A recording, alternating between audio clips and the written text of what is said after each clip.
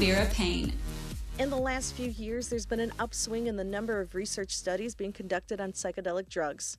While psychedelics have traditionally been associated with recreational use, there's been a reemergence in the medical field that has been investigating the therapeutic benefits of psychedelics. Founder and CEO of Allied Corp, Callum Hughes, discusses what are some of the latest advancements in the field of psychedelics.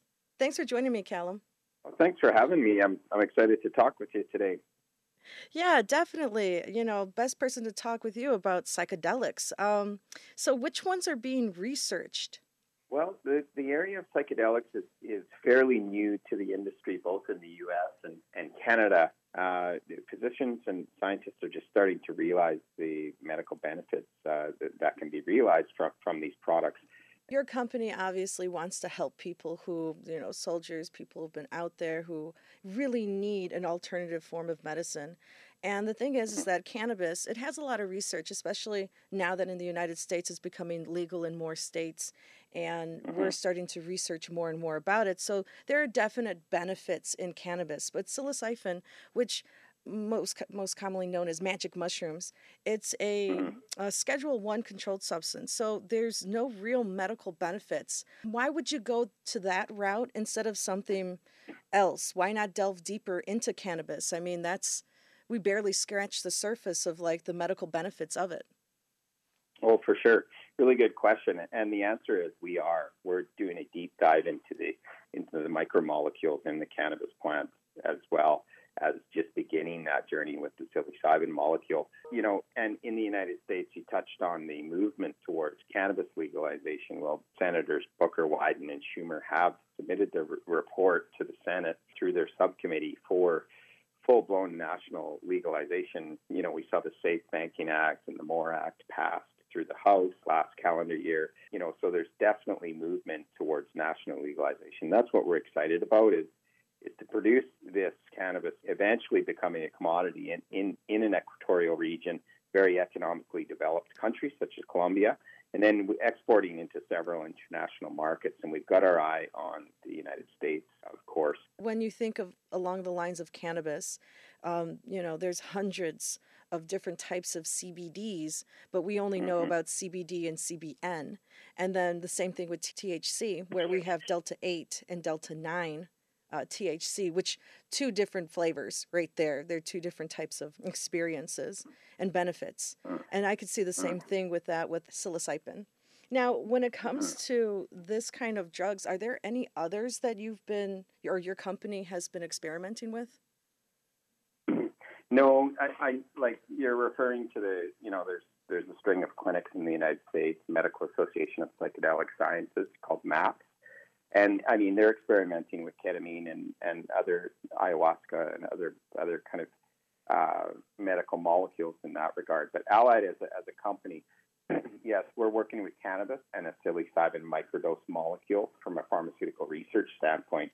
But to touch on your previous comment, so the cannabis plant, the larger molecules are cannabinoids. And so CBD, CBN, THC was the first discovered by Dr. Mechoulam in the 1960s. CBG, CBC, there's 16 discovered cannabinoids. These are the larger fat-soluble molecules.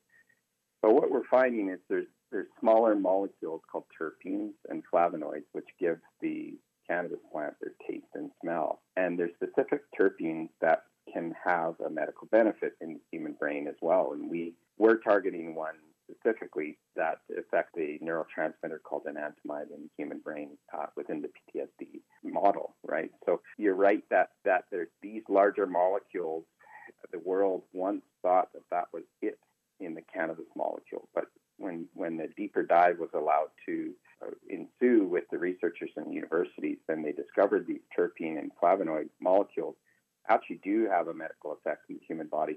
I am anticipating the same will be the case with the psilocybin-based molecule. It's a natural product, and so the psilocybin, I anticipate, will be the equivalent of a cannabinoid in a cannabis plant. And then there'll be micromolecules as well that we'll discover within the mushroom formulation that will elicit a medical response in the human body too.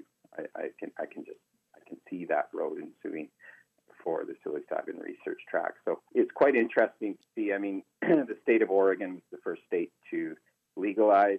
I know there's hints that California is moving. The municipality of Denver in Colorado was taking a vote to decriminalize psilocybin within that kind of municipal boundary. So, in the United States, it's kind of moving slowly. And again, that's for good reason, and that's public safety.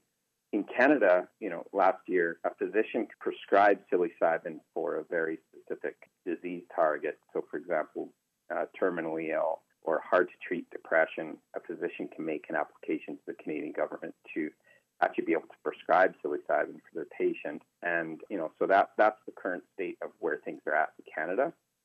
And then there's very specific legal licenses that can handle psilocybin and compound them in a pharmacy environment to prepare them for administration to the patient. So, we're very early days in the psilocybin space, and it's very much a pharmaceutical-focused biotech development as opposed to, with cannabis. I mean, in most states and in Canada being fully nationally legalized, you can walk into a government-run store in Canada or a statewide dispensary in the United States and purchase your cannabis just with coaching from somebody who works at that store, whereas psilocybin is very much a medical product that needs to be prescribed by a physician so far. Now, when it comes to psilocybin, do you think once it becomes more used in the medical field, maybe even federally recognized throughout the U.S. and everywhere, that we'll start seeing it transition to recreational use like we do with cannabis? Yeah, well, I don't know if it will get that widespread as cannabis is currently.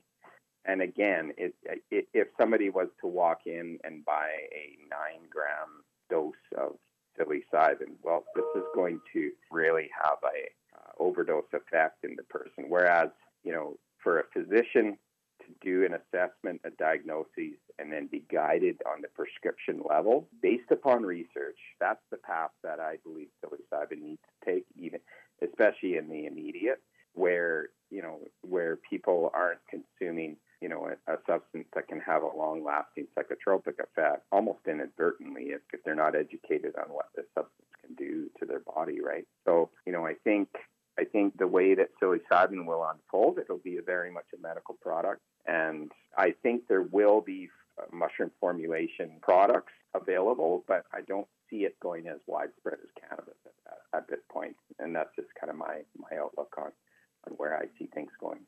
Well, Callum, thank you so much for joining me. I really appreciate you being here. And for those listening, where can they find more information about you?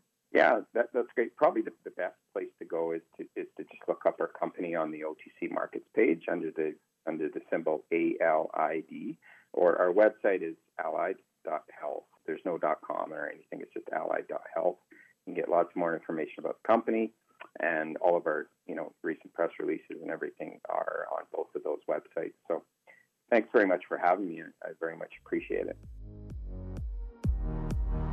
This has been the Mason Vera Payne Show. Thanks for listening. Can't wait to hear more? Head to WGNradio.com for exclusive content by Mason. Also, follow Mason on Facebook and Twitter at Mason Vera Payne, that's all one word, and don't forget to share the show with your friends.